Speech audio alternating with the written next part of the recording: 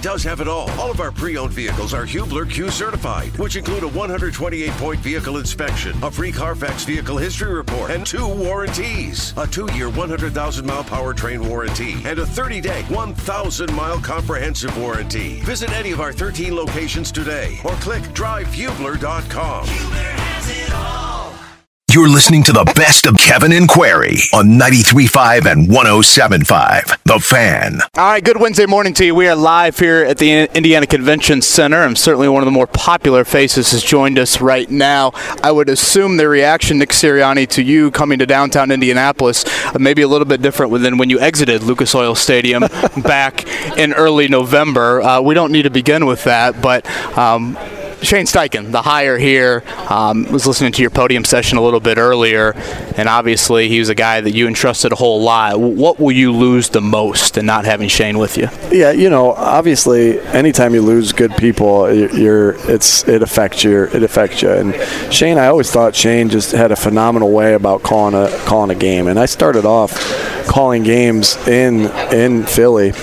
And I've thought to myself, man, I need to be able to manage the game better.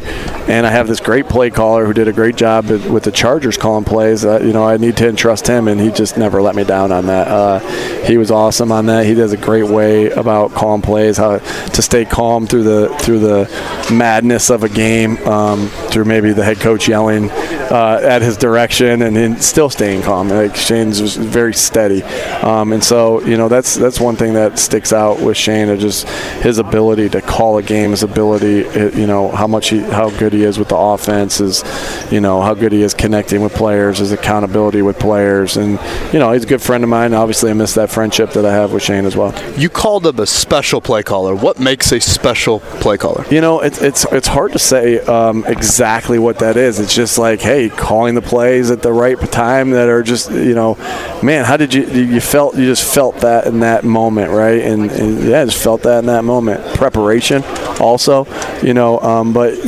there's feel to it, but then the preparation of leaving no stone unturned and going through every detail that you could possibly go through to put yourself in position. Yeah, we ask our players to put themselves in every position they can. How am I running this play versus this look or that look or this look or that look? I try to do the same as a coach, and so his preparation is second to none as well. The natural thought process, I think, Coach, for a lot of fans is the comparison to you because, for all the obvious reasons. So when people are looking at Shane Steichen coming in as the head coach of the Indianapolis Colts and they're saying, hey, this is going to be like what Nick Sirianni did in Philly, what is it like? What things do you have in common with him, maybe from approach and detriment, approach and style? And then are there any things that are different that you look at it and you say, you know what, maybe he learned from an area where there was a detriment of something I did that he could have learned from? Sure. I think what we always try to do as coaches is learn some things from guys of what you would do and how you would do it, and take little parts of where you've been and try to, say, here's how I would do it, right? And so I'm sure Shane's taking a little bit from Norv and Norv Turner, a little bit from Frank Reich, a little bit from me, a little bit from Anthony Lynn, a little bit from Mike McCoy, and making it his own. That's what you try to do is and do what you think's right and what you're convicted in, to make sure you're running the program the way you want it to be run. And so, Shane, to say anything as far as systems go, like he's got to figure out who's here first, right? And I think that's what Shane and I have done, and what the example of that is, like, hey, neither of us have ever run an offense quite like the one we ran this year. We had these type of players, and this is how we ran the offense. You try to cater to the quarterback first. So I think to say this is what Shane will do because we did this, and will he use some concepts from Philly? I imagine so that he will. But he's I know what Shane will do. He'll figure out what his players do, figure out what his players do well, and he'll try to replicate that. And does that always happen immediately? No, because you got to go through training camp, you got to go through OTAs, you got to go through preseason games, you got to go through a couple. It took us about 5 or 6 games before we hit our stride and said, this is what we do well, this is what we're going to continue to do. And so, I know Shane will figure out what his guys do well and and adapt to them, especially whoever that quarterback is. guys. He was here as Colts offense coordinator from 2018 to 2020. Nick Sirianni, obviously Eagles head coach, with us live at the Convention Center. I asked Shane at his opening presser the biggest thing he learned from you as a first-time head coach. He said accountability. How, as a head coach, do you go about being accountable? Yeah, first of all, the accountability starts with yourself and admitting, when you've messed up, right? And so if I'm going to get up in front of the room and talk to the guys about things that need to be corrected from the game or from practice, I better be saying the things that I did wrong too, right? And going that way. But I think what people think is accountability, and so it starts there where you're holding yourself accountable. You want our players to get better every day, we got to get better every day. You want players to hold each other accountable and hold themselves accountable, you got to hold yourself accountable. But I think what a misconception sometimes about accountability is that it has to be negative. That's not at all accurate. And accountability, sure, when it's not done the right way, you go through your process of how you correct that action. But when it's done the way that you really wanted it to be done and way it needs to be done to compete at a high level, that's just as good accountability, because you're going crazy about that. Like, sometimes it looks like you're losing your mind, but you're losing your mind in such a good way. You're like, that's exactly the way it's supposed to look. That's exactly how I want it to look. And so and then that's the reinforcement. That's exactly what he wants. And then when you do it this way, it looks good. We're playing good. So accountability starts with you, and then accountability doesn't just have to be negative. Right? You want to be positive in your accountability too, because you're just trying to reinforce the actions you want to continue to have. You're literally like the perfect fit for Philadelphia, aren't you? I'm not kidding you. It almost is like there was no other franchise that would have been a better fit. Yeah, I guess I grew up on the East Coast. Yeah, so, you know what I mean? You kind of have that Rocky Balboa, get up. Do you drink raw eggs in the morning, the whole deal? I definitely do not do that. Yeah, that's probably smart. Do I love the Rocky movies? Yeah. Did I just start watching them with my son before basketball games? I did. Have you run the steps? You know what? I have, but he hasn't. So I need to take him. There's your project, right? It's an off-season vacation right there. It's amazing. We're sitting there watching Rocky. I said, hey, what'd you learn? Work hard. If I want to beat Ivan Drago, I got to work hard. So I'm like, that's exactly what I wanted my son to say. Hey, let me ask you about this. Kevin made mention of it, and we can make light of it now and joke around about, what it meant to you to come back to Indianapolis and win. And I think people know your relationship, your admiration, your respect for Frank Reich. And knowing the way that things ended for Frank Reich in Indianapolis, part of that's the nature of the business. Sure. But when Shane Steichen came to you and said, I have an opportunity, you said, oh, great.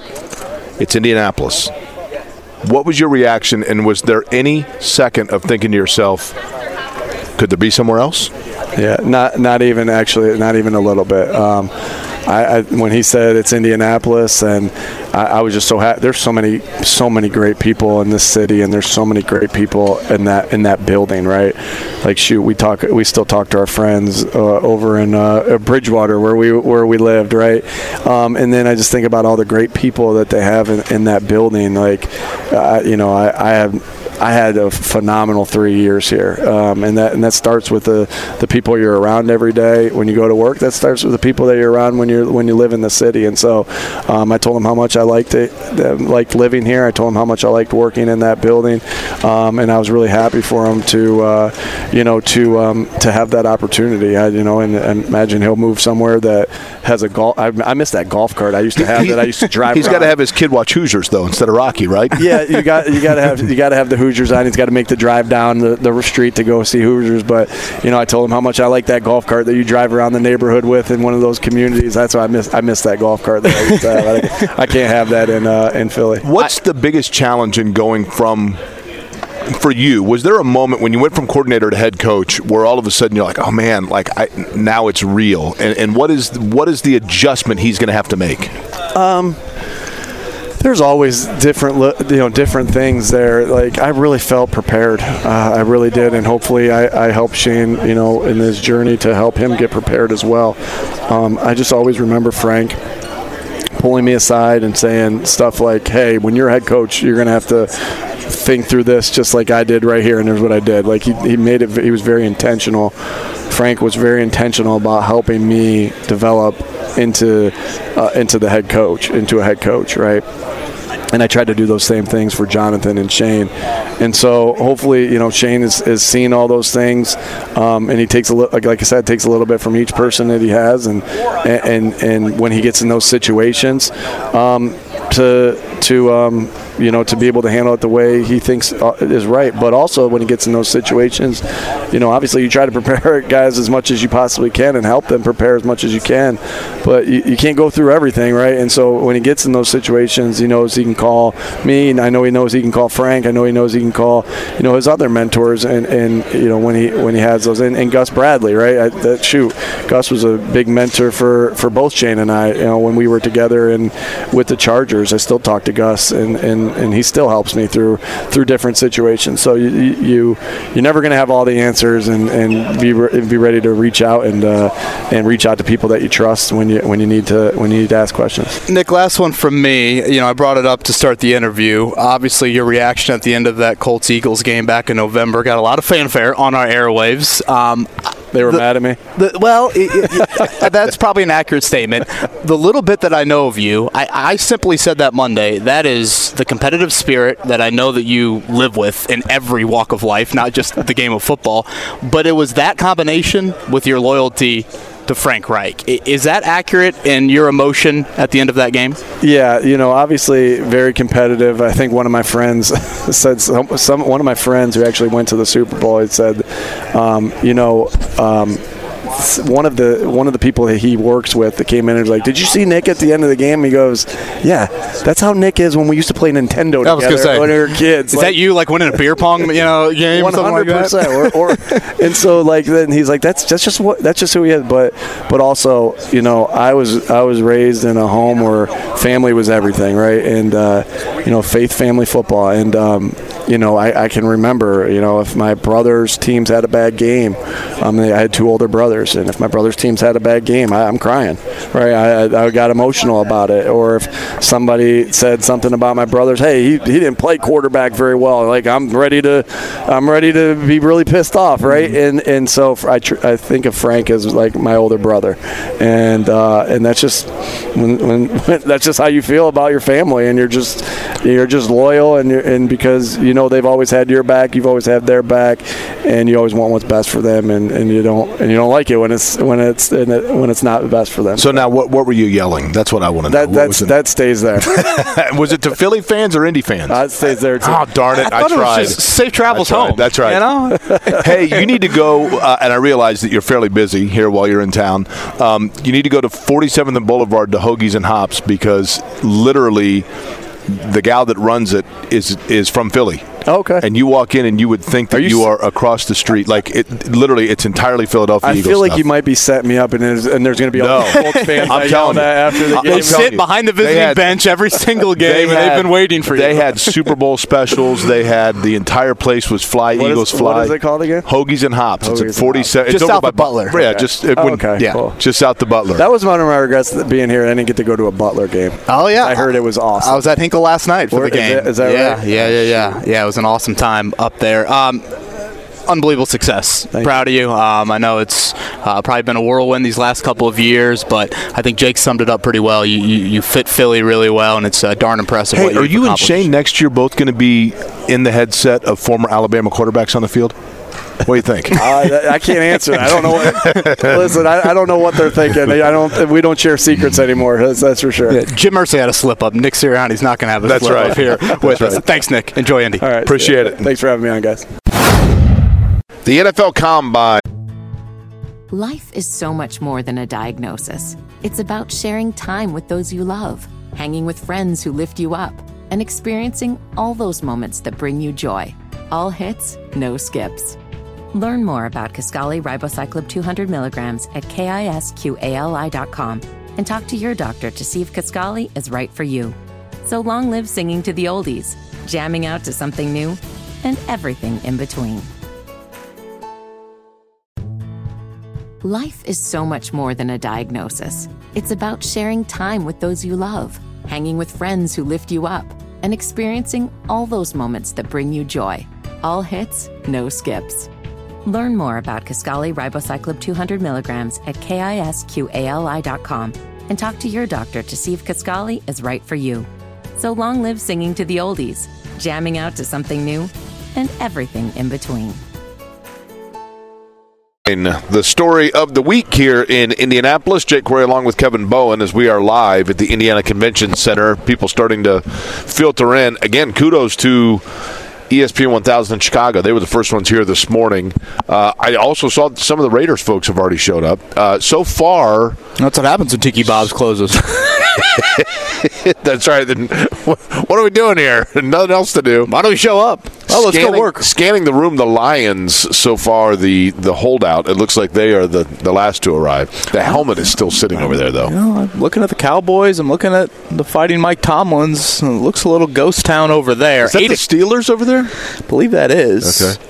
Right now, prospects starting to talk to the media. So, Jake, workouts will begin tomorrow afternoon here on Wednesday morning. Defensive players. So, Will Anderson, Jalen Carter, two guys that will hear their name called pretty early in the draft. And I think there will be some implications with those two names and where the Colts pick. Those two meet the media here shortly. Let's go to the Payless Liquors guest line. That's where Peter King joins us. Of course, you can read his work, NBC Sports, amongst the many places in which Peter King has become ubiquitous within the NFL culture. And along with that, during the Combine, a year ago, he did the same thing. Actually has done it for a couple of years, a fundraiser for Teachers Treasures of Indianapolis. This is going to be on Friday at Sun King. We'll get you all the information and how you can get tickets at Eventbrite for an event where he is going to be there along with Colts coach Shane Steichen.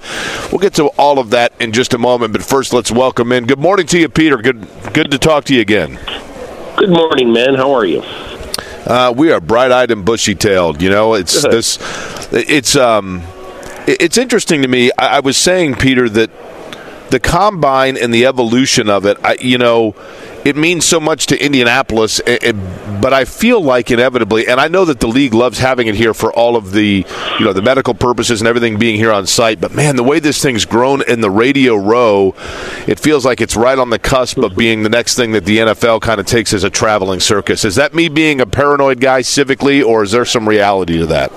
No, I think there are owners in the league that view it as a money-making tool. The reason why Indianapolis is the best place on earth to have the Combine is that everything is so incredibly convenient. You never have to get in a car. Everything is right downtown. Now, the players have to go to the hospital to get their medicals done and all that stuff, but basically an NFL person can get dropped off at the JW Marriott or the Westin or the Hyatt or the Omni Severin and not have to get in a car for the next 6 days. So I think that is really part of the plus of it. But I also think that the way the NFL has worked, starting with the draft when it used to be in New York every year, and everybody it was unquestioned that the draft was going to be in New York. And when Roger Goodell started moving it around like a traveling circus, and one night on day one of the draft in Nashville, there were 600,000 people on Broadway in Nashville. Everybody started saying, and like 800,000 people in downtown Philadelphia when the draft was there. And everybody started saying, wow. So the NFL can really generate this type of excitement in business. The only thing is, the draft is really a lot different from the Combine. The Combine is more of a business meeting more than anything else. They're trying to turn it into a little bit of a circus, but it's really a part of the business calendar, examining these players, testing them, meeting them for the first time. So, I think that the NFL is really going to investigate looking into moving it somewhere, maybe Vegas, maybe LA, maybe Dallas. But I still think, and I think everybody who isn't a money-making person thinks that Indianapolis is ideal. It's the great Peter King. He's with us here on the Payless Liquors Hotline. Again, his event coming up this Friday over at Sun King on the east side of downtown with Shane Steichen. We'll chat more about that and certainly the Teacher Treasures impact of that. And as a son of two teachers, greatly enjoy seeing Peter helping out a wonderful cause. Let's focus, Peter, on what you wrote about Monday, and it's a must-read, Football Morning in America every Monday, and you chatted with Daniel Jeremiah, who will get a ton of airtime here in the next few days as guys start to hit the field for workouts, and certainly the quarterback position speaks for itself here in Indianapolis of what that means. Based off your conversation with Jeremiah and the Colts sitting there at 4, what decisions do you think the Colts will have to make, not only with their own spot at 4, but the teams above them? Well, I think this is going to be the next 2 months. Basically, are going to be a game of cat and mouse for the Texans at number 2, for the Colts at 4, for the Raiders at 7, and for the Panthers at 9. So all 4 of those teams clearly want a young quarterback to build around. And there are some very interesting candidates in this draft. And so you have to ask yourself, there are going to be some people who are not bothered by the fact that Bryce Young is maybe 5'11" and 3/4. We'll find out here in a couple of days exactly how tall he is, but he's not tall. And whether the size of these other guys, who all are at least 6'3", whether the size is going to have a big impact on what teams might want to do. Now, I would say with the success of Drew Brees and Russell Wilson, in the last 20 years, it's not as desperate anymore to get a statuesque tall quarterback, but still, being 5'11" or 6 feet at quarterback does bother a lot of teams. Now, I believe that Chris Ballard, at least his intent, along with the intent of Jim Irsay, is to stop at nothing to get the quarterback that they want. And so that's why, to me, I think the Chicago Bears are in an incredible position sitting there at number 1. Because if you get 2 or 3 teams bidding to move up to number 1, they're going to be in Fat City. They could end up with, as many as 3 number 1s coming out of here without moving out of the top 10. So I think that if the Colts end up trading up to number 1, which has been widely speculated, it's going to cost a lot. And they're really going to have to believe in whoever they move up to get. And that, Peter, this is what fascinates me. Peter King is our guest on the Payless Liquors Hotline. See if this makes sense, but what I've been saying is, and the Colts have to make this evaluation, and that is, if there are, let's say, 4 quarterbacks, okay? I mean, we hear, Stroud, Young, Richardson, Levis. I mean, let's say there are 4. Is the disparity 1 to 4 a greater gap than the gap of what you would have to give up to move up those 3 spots? In other words, do we know yet, Peter, and maybe we don't, do we know yet whether or not this is a year where you have to get the one guy?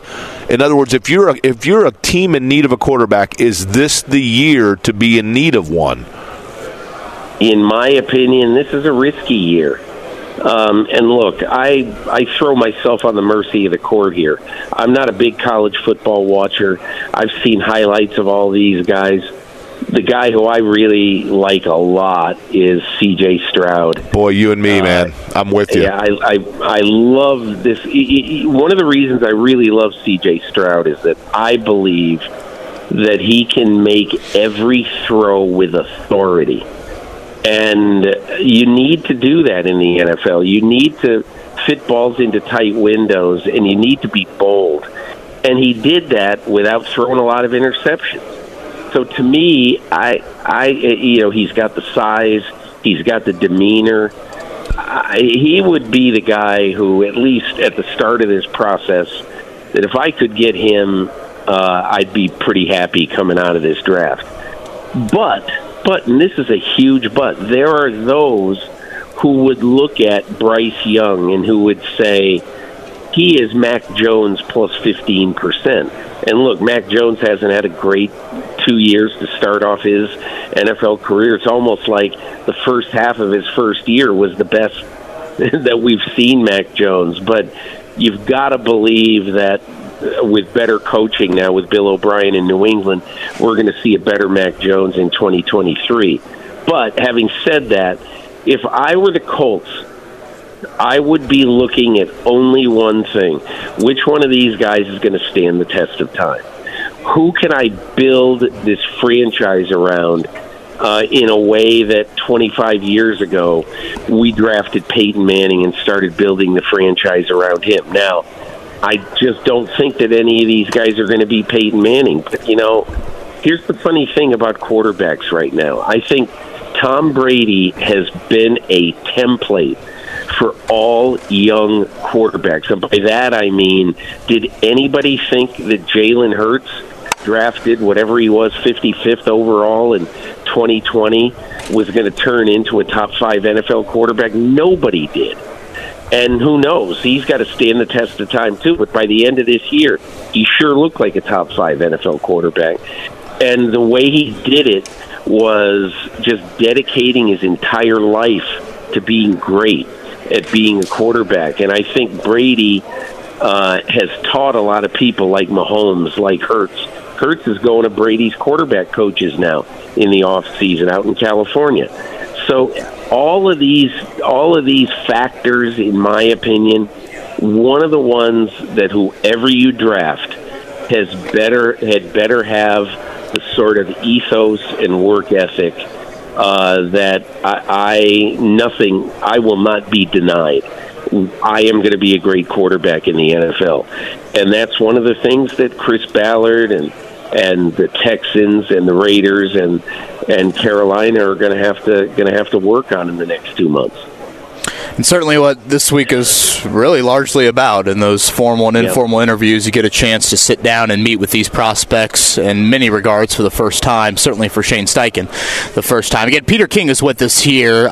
For those looking for more information on Peter's event this Friday, we just retweet it from our show account. Again, it's 5:30 over at Sun King. Shane Steichen will be in the building. Shaquille Leonard auctioning off signed jersey to Forrest Buckner, Reggie Wayne, footballs as well. So some cool prizes over at Sun King coming up this Friday. And again, Teacher Treasures is the charity with that event. Peter, obviously Jim Irsay made a whole lot of news on and off the field, or I guess I should say with his own team, and then off the field with some Daniel Snyder comments this year. You have a great pulse just nationally, league-wide. How do you think Jim Irsay was viewed, whether it be his interactions of meddling within the team and then the Daniel Snyder comments league-wide? Look, I don't think anybody loved when he gave Jeff Saturday that job. I think that there were a lot of skeptical people around the league, and obviously, look, we all know Jeff Saturday. He's a great guy, and I have no doubt that that one day, especially with the right quarterback, because you're never going to be a great coach in the NFL unless you have a really good quarterback, period. It's a must. But so he came into an unenviable situation. But having said all that, taking a coach out of the clear blue sky, I think a lot of people were down on that around the league. But I also think that, and look, I talked to a lot of people around the league, no one is going to come out and say, go Jimmy, when he said what he said about Daniel Snyder. But I can tell you that there are a lot of owners and top league officials who are cheering him on, because nobody had the stones to basically come out and say Daniel Snyder is bad for business in the NFL. And he is. And he shouldn't be an owner in the NFL, and they got to get him out of there. And Jim Irsay was willing to walk to the edge of the cliff and to say that when no one else did. Now, that is anti the boys club that NFL ownership is. But I think there were a lot of people who were just fed up with Daniel Snyder having ruined one of the great NFL markets in the United States. So I love what Jim Irsay said about Dan Snyder, and more continues to come out to prove that Jim Irsay was right in starting to throw rocks at Daniel Snyder.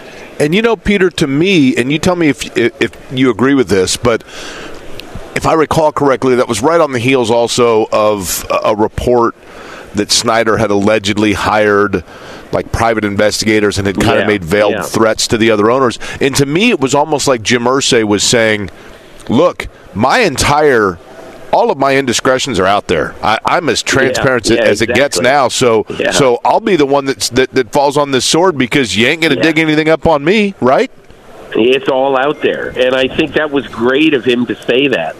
If he wants to investigate me, bring it on, because everybody knows what has happened to right in his life.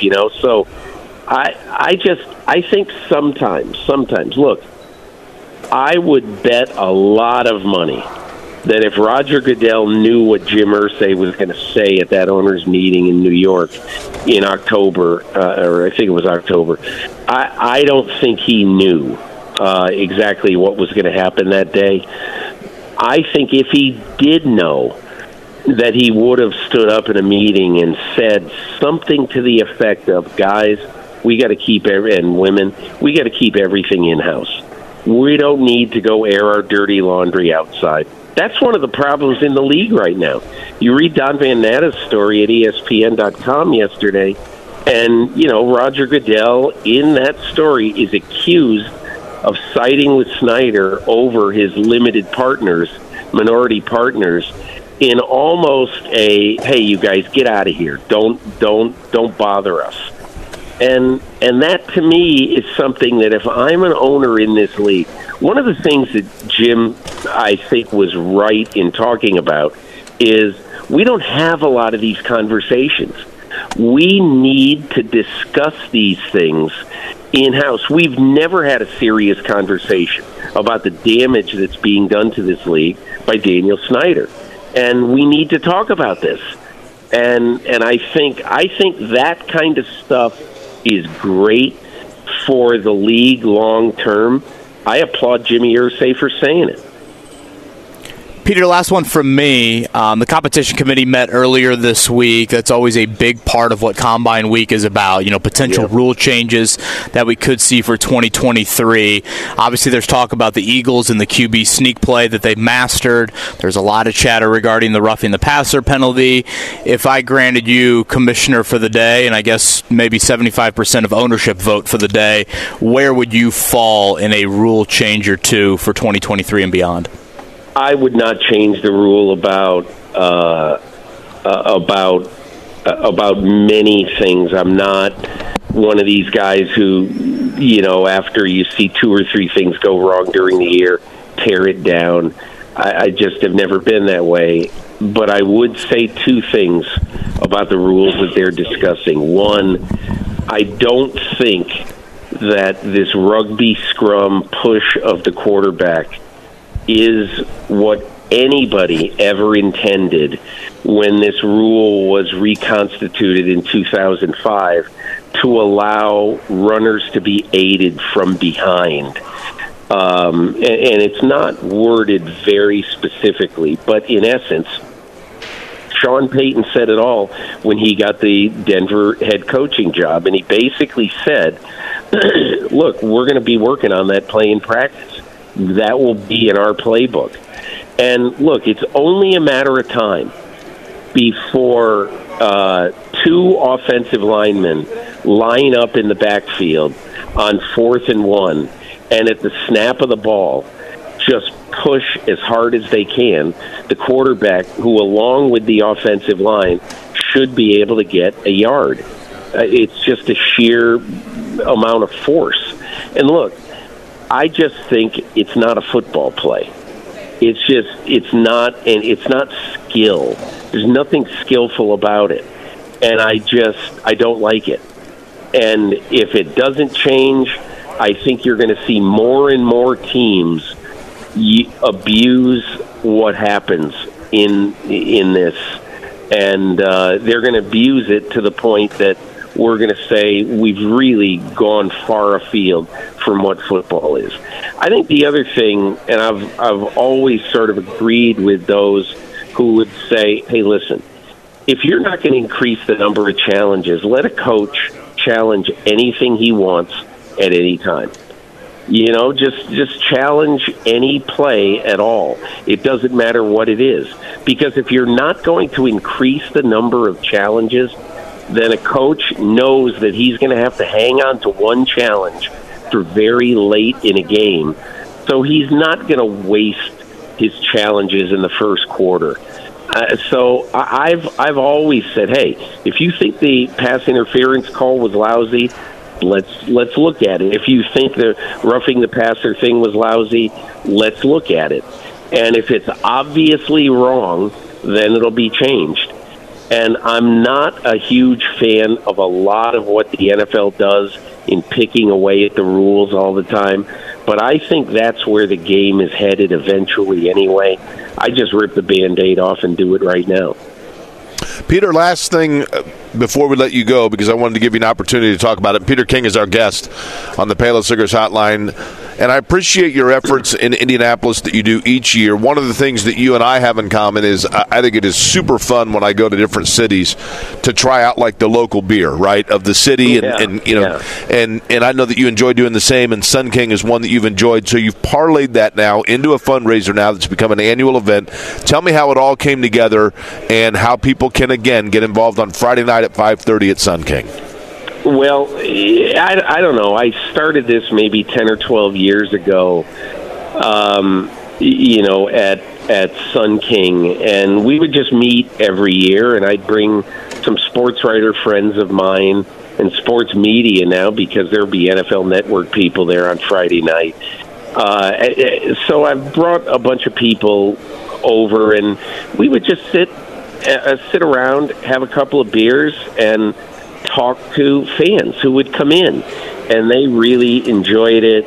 We would, you know, we'd allow them to ask questions, and just it was fun to sit there for 2.5 hours and talk football. And so, I don't know, we started doing it as a fundraiser a few years ago, and the last couple of years we've used Teachers' Treasures, and so I think one of the reasons why it appeals to me so much is that, to me, there's nothing more heartbreaking.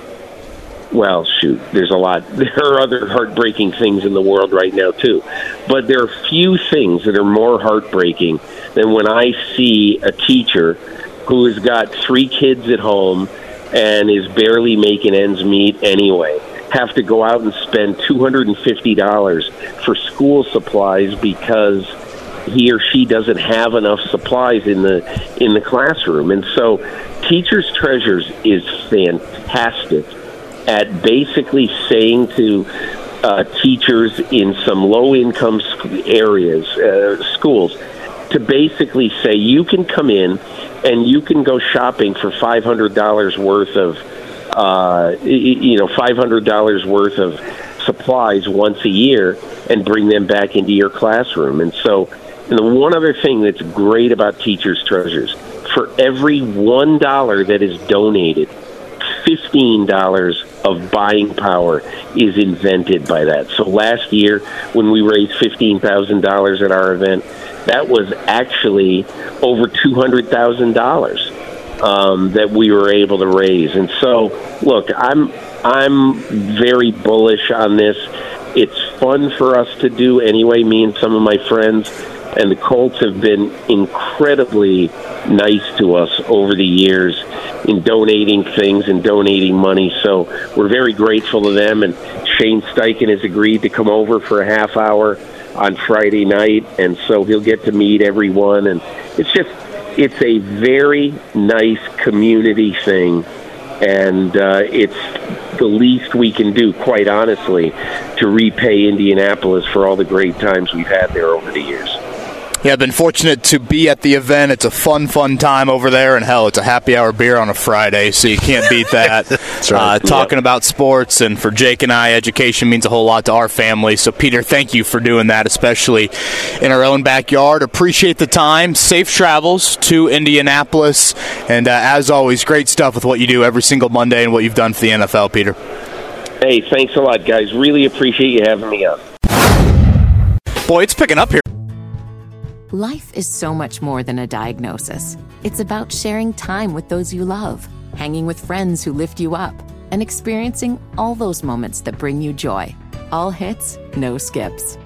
Learn more about Kisqali Ribociclib 200 milligrams at KISQALI.com and talk to your doctor to see if Kisqali is right for you. So long live singing to the oldies, jamming out to something new, and everything in between. Life is so much more than a diagnosis. It's about sharing time with those you love, hanging with friends who lift you up, and experiencing all those moments that bring you joy. All hits, no skips. Learn more about Kisqali Ribociclib 200 milligrams at KISQALI.com and talk to your doctor to see if Kisqali is right for you. So long live singing to the oldies, jamming out to something new, and everything in between. Jake? It is. There's almost 600,000 people here. Oh, God.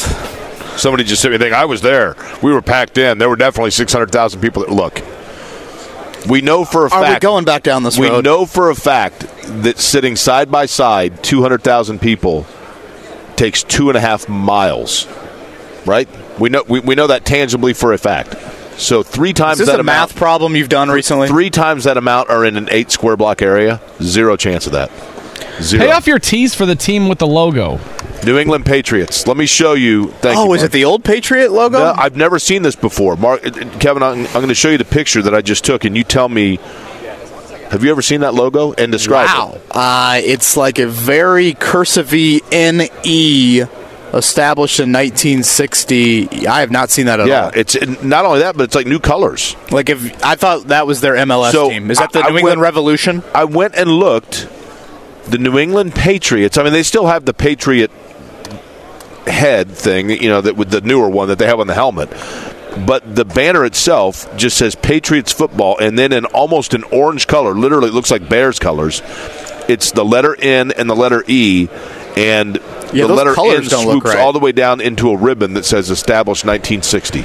Saving us from NFL draft attendance numbers and the logo of the New England Patriots, Stephen Holder is joining us now. Stephen will be at the Combine here in a bit. Again, Shane Steichen at 2:30, Chris Ballard at 3:30. Let's start there, Stephen. What's on your mind when the Colts head coach meets the media for the second time, and I guess the first time we've talked with Chris Ballard since that opening press conference for Shane Steichen? Yeah, well, I want to start off topic. The lead-in music to this segment, close to my heart, the Tribe Called Quest. That album. I think that was Midnight Marauders. I bought that album. I borrowed my mom's minivan. In 1993, that album came out. I borrowed my mom's minivan and told her I was going to like the library, and I went to the store and bought that album the day it came out. So, good job, Mark. Nice job, Mark Dykton, on that. Thank you. Yeah, very close to my heart. Anyway, I think we don't really know anything about Shane Steichen, like nothing. So I just want to hear his philosophy on things and just with a little more depth. I think that we, for 5 years, to Frank Reich on a daily basis, like him or not like him, Frank Reich is very thorough. He gives you a lot of depth in terms of where he stands on things, how he sees things. I think as a fan, you should always appreciate that, right? Because not every coach is like that. It doesn't mean they are good or bad or otherwise if they don't do it. I'm just saying it's not typical. So I think it's going to take a little more work for us to kind of get to know what makes Shane Steichen tick, what he likes, what he doesn't like, how he sees players, philosophies, all of that. So I just think every opportunity we have to talk to him is a building block, and it's going to take a little time for us to figure him out. So that's kind of where I'm at. And then I do want to hear his thoughts on just the quarterback class. I think there are there's a variety of types of guys, and I'm just kind of interested to hear his thoughts on how he assesses that so far. You know, a Ballard-related topic I have, Steven, and I got to figure out how to word this because, you know, you can't just be as blunt and being like, is Ryan Kelly going to be on the team next month? But that is a question that I'm very curious about. But does he feel the offensive line needs personnel attention? I mean, when you look at it, everybody's under contract. Like, no one's a free agent of that starting group. Matt Pryor was benched, and he's, I think, the only free agent among the offensive line group. So when you talk about either Kelly at center, right guard with Will Fries, I assume, and I get their thinking with this, I assume Bernard Ryman will be the day one starter at left tackle. I still think getting a veteran in there just to provide some support would be smart as a backup. But that is a question that I have is, do you think you have the right personnel offensive line and you just need whatever, a new energy, new jolt, new coaching staff, or if you think that group needs starting level attention in free agency and or the draft? I mean, it's a great question. Look, they could, in theory, they could just run it back, right? The question is, should they, frankly? And I think when you see the performance of last year, it was just too up and down for me. That doesn't mean that you need wholesale changes, but I do think you have to ask yourself some really difficult questions. You know, I have tried to get some assessments from the team on players who maybe struggled last year. For example, Ryan Kelly, you know, like where is he at and how do they view someone like him moving forward? Not just him, but like everybody, you know? And one of the things that I was told, and I think this is actually a good thing, one of the things that I was told is that they wanted to get the new staff on board and really allow the new sets of eyes to really evaluate everybody.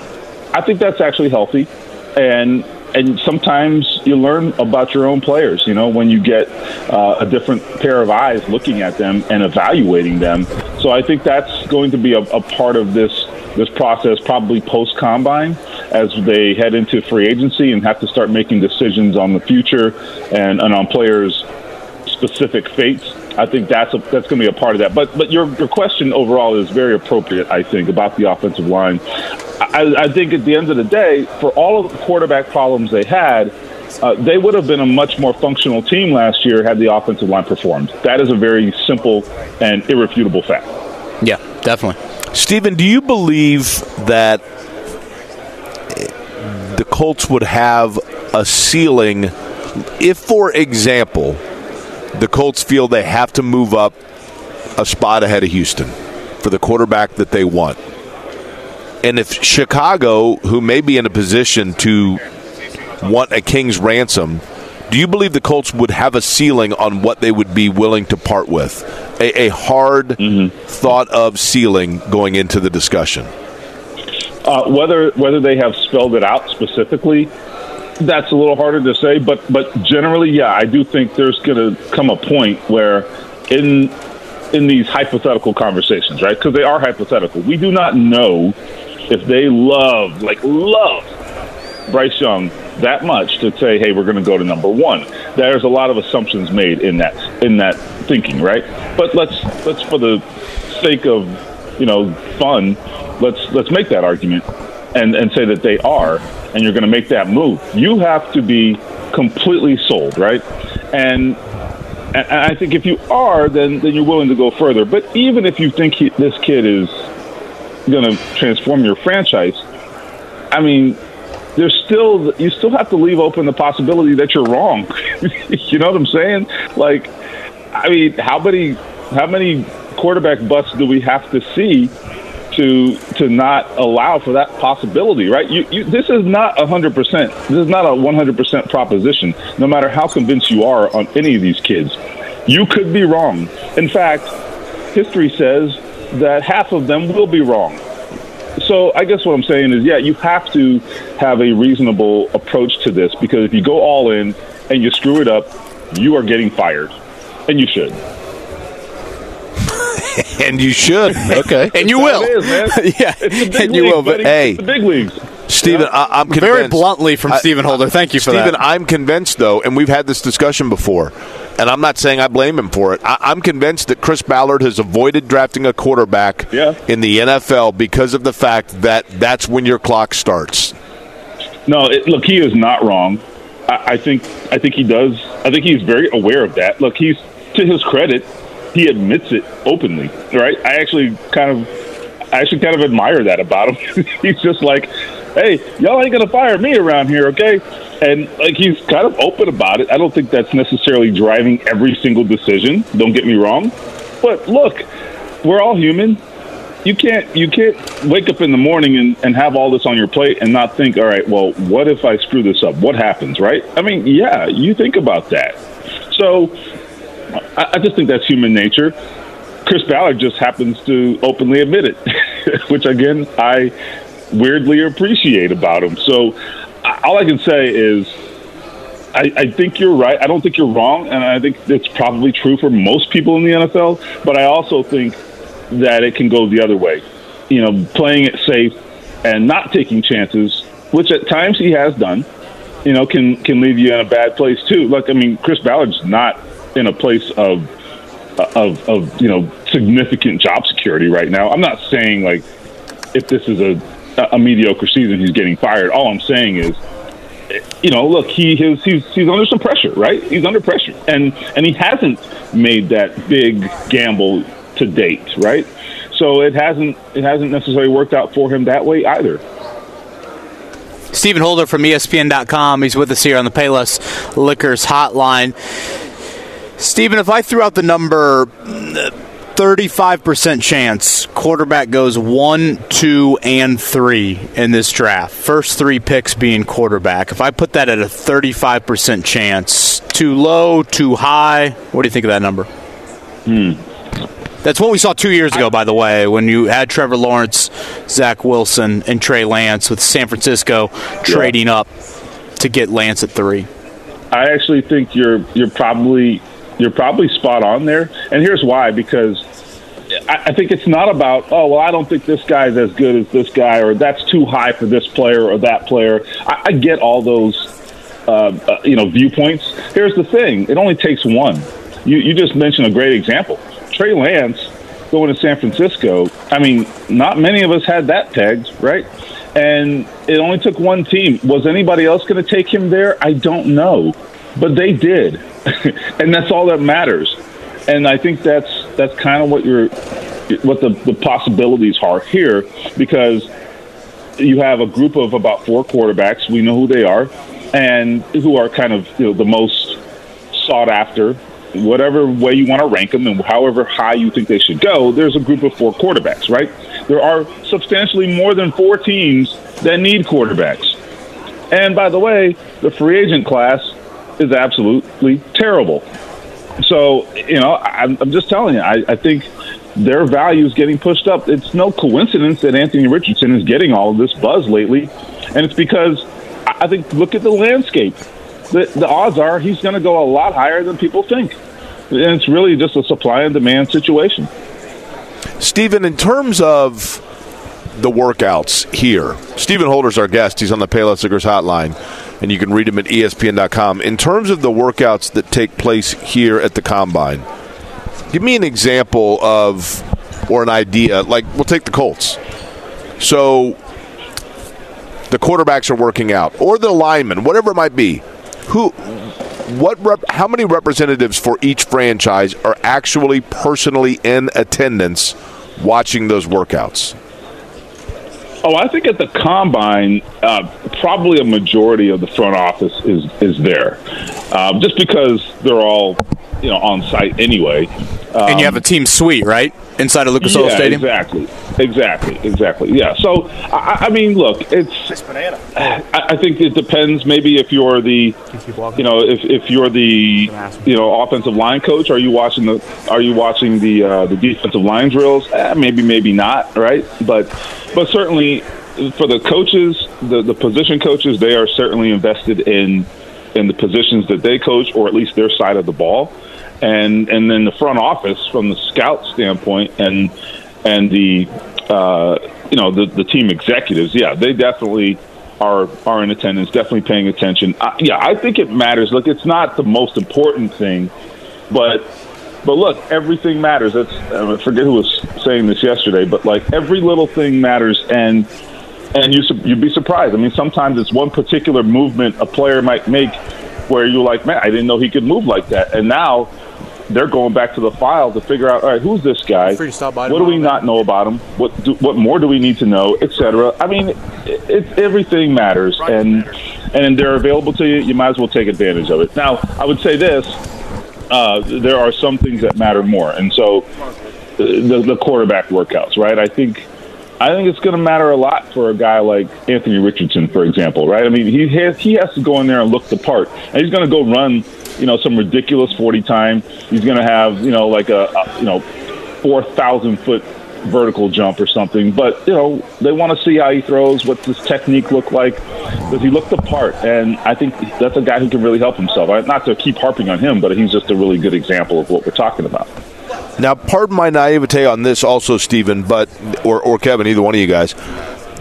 Let's say there is a player, not quarterback, but, whatever, a tight end, that the Colts see at the combine and they think, okay, we really like this guy's skill set. Then they go to, let's say, that kid's pro day. Are they limited to the number of times that they can then have him work out or approach him? Are there league rules where they cannot then privately or independently say, you know what, that guy caught our eye, and we went to his pro day, we liked him there, so let's work him out even a third time or bring him to the complex ahead of time? Are there rules against those things? No, you actually can go do a private workout with the kid, and that does happen. So oftentimes it'll be the team going to wherever that player is, where he's, sort of preparing for the draft or his college campus, whatever, it doesn't matter. And you would elect to have a private workout. That does happen a lot. A lot of times, those things, they try to keep them quiet, and sometimes we don't hear about it, but it does happen quite a bit. And I think generally it happens not so much with the marquee players, but maybe with guys who are a little further down the board. The reason for that is if you are the agent of a marquee player, if he had a good pro day, you want to just leave that alone, right? You don't want to mess with that and maybe give a team reason to second guess. So if he's performed well, you're probably just going to say, all right, I'm going to stand on what I've done. But if you're a guy who's kind of, in a second day pick or beyond that, and a team is interested in doing a private workout with you, that's in your best interest. That tells me like they are super interested because they're going to go through the effort to do that. I would definitely show up for that and definitely be on board. Yeah, last year, what was it? Ballard, Alec, Reggie Wayne. I feel like there was some others that went down to Cincinnati to see Alec Pierce. Yeah, Frank. I'm sure Desmond Ritter. I'm sure there were some others involved in that private workout. Last one for me, Stephen. The Matt Ryan situation. I don't want to speak for you, but I don't think we expect him to be on the team in 2023. But there are some financial implications on whether he's cut before the new league year begins 2 weeks from today, or if he retires. He'd be foolish to retire in the next 2 weeks, right? I mean, financially, he wants to make a little bit more money and make the Colts cut him, right? Look, if I'm Matt Ryan, my opinion is I owe you guys no favors, okay? Exactly. Right. You put me through the ringer this year. Now, granted, he did not play well, right? He did his own damage. I'm not suggesting that he's a victim here. However, his contract's a contract, though. Yeah, and he got jerked around a little bit. Certainly got benched twice. I want my money. Pay me. And the only thing we got to discuss is it going to be direct deposit or you writing me a check? Okay, that's the only conversation in my book. All right, pay me my money. If I'm Matt Ryan, pay me, and then have a nice life. Yeah, hard to argue that, man. I want to say it's $6 million you owe in if he retires, and it's like 17 if he doesn't retire. Yeah. Does that sound right? You also save like 17 or 18. Right, because then those guarantees would not be in effect. I believe that's how that would work, right? So, yeah, that's why when he said after the season, I'm not thinking about retirement, I was like, I know you're not thinking about retirement because you'd be an idiot. So, yep.